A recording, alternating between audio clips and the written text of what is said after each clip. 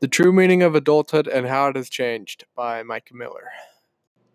This paper was constructed by researching the differences between legal adulthood, the age of majority, and maturity, and what constitutes an adult using various online resources.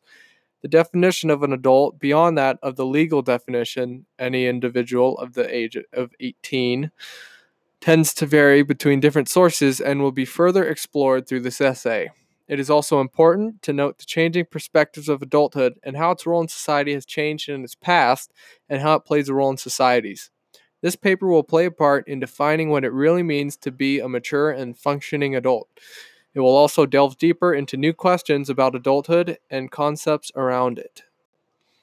In the United States, the age of 18 is considered the age that one transitions from childhood into adulthood, and with it many privileges never attainable are granted to the person. An 18-year-old is now able to vote, move out of their guardian's home, and make other important legal decisions for themselves. The age of 18 is also the age where one is expected to hold a greater sense of responsibility. Even though we may expect 18-year-olds to be able to function as adults, we often find that age alone is not enough. We may even find that sometimes a person under the age of 18 can act much older than another person who is above the age.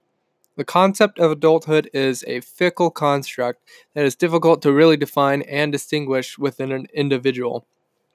I wanted to attempt to find what it is that really constitutes as being an adult and what it takes to reach this status.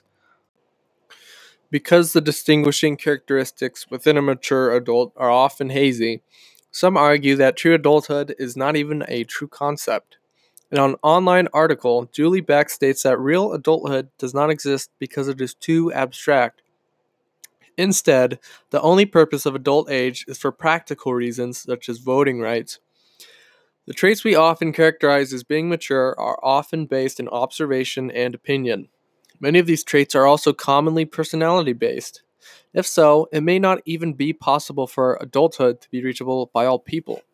If a person has a physical or mental disability that causes them to be reliant on other people, is it even feasible for them to ever reach adulthood, even after the age of 18? It may be that the very concept of adulthood is just a set of standards we use to encourage individuals to be more contributive in the society they live in. For some, adulthood is a necessity to obtain to live life fully and to thrive. For a growing amount of individuals, it is something that should be avoided or is out of reach. Because the perceptions of adulthood change not only between individuals, but also within their culture, it is widely dependent on a person or group's beliefs and values. There are many other countries around the world that have the legal age of adulthood at a lower or higher age, and there are some that do not even consider age at all when determining adulthood. A common way that people perceive maturity in adulthood is by using life benchmarks, completing a greater form of education, marrying, buying a house, or having children. Well, this is never an accurate representation because it does not accommodate for individual life choices. For instance, a teenager who accidentally had a child in high school is unlikely to be as mature as a Nobel Prize winner who never even had kids. Instead, it is up to an individual to determine whether or not they have reached adulthood. This can be done by self-assessing your actions and the way you cope in difficult and stressful situations. Adults tend to handle challenges and upsetting situations much better than less mature people. During my research, I came across a plethora of headlines and titles for articles that said that people aren't feeling like adults at the same ages anymore. There are a lot of people who do not feel like they are adults until they reach older ages. One common fact that is reached is that many young people leaving high school are seeking greater education and staying in school longer. It is also likely that there has been a cultural shift and that the mindset of younger people has changed. Upon further investigation, I came across another related question. There were multiple sources that described emerging adulthood as being the cause of people reaching adulthood later.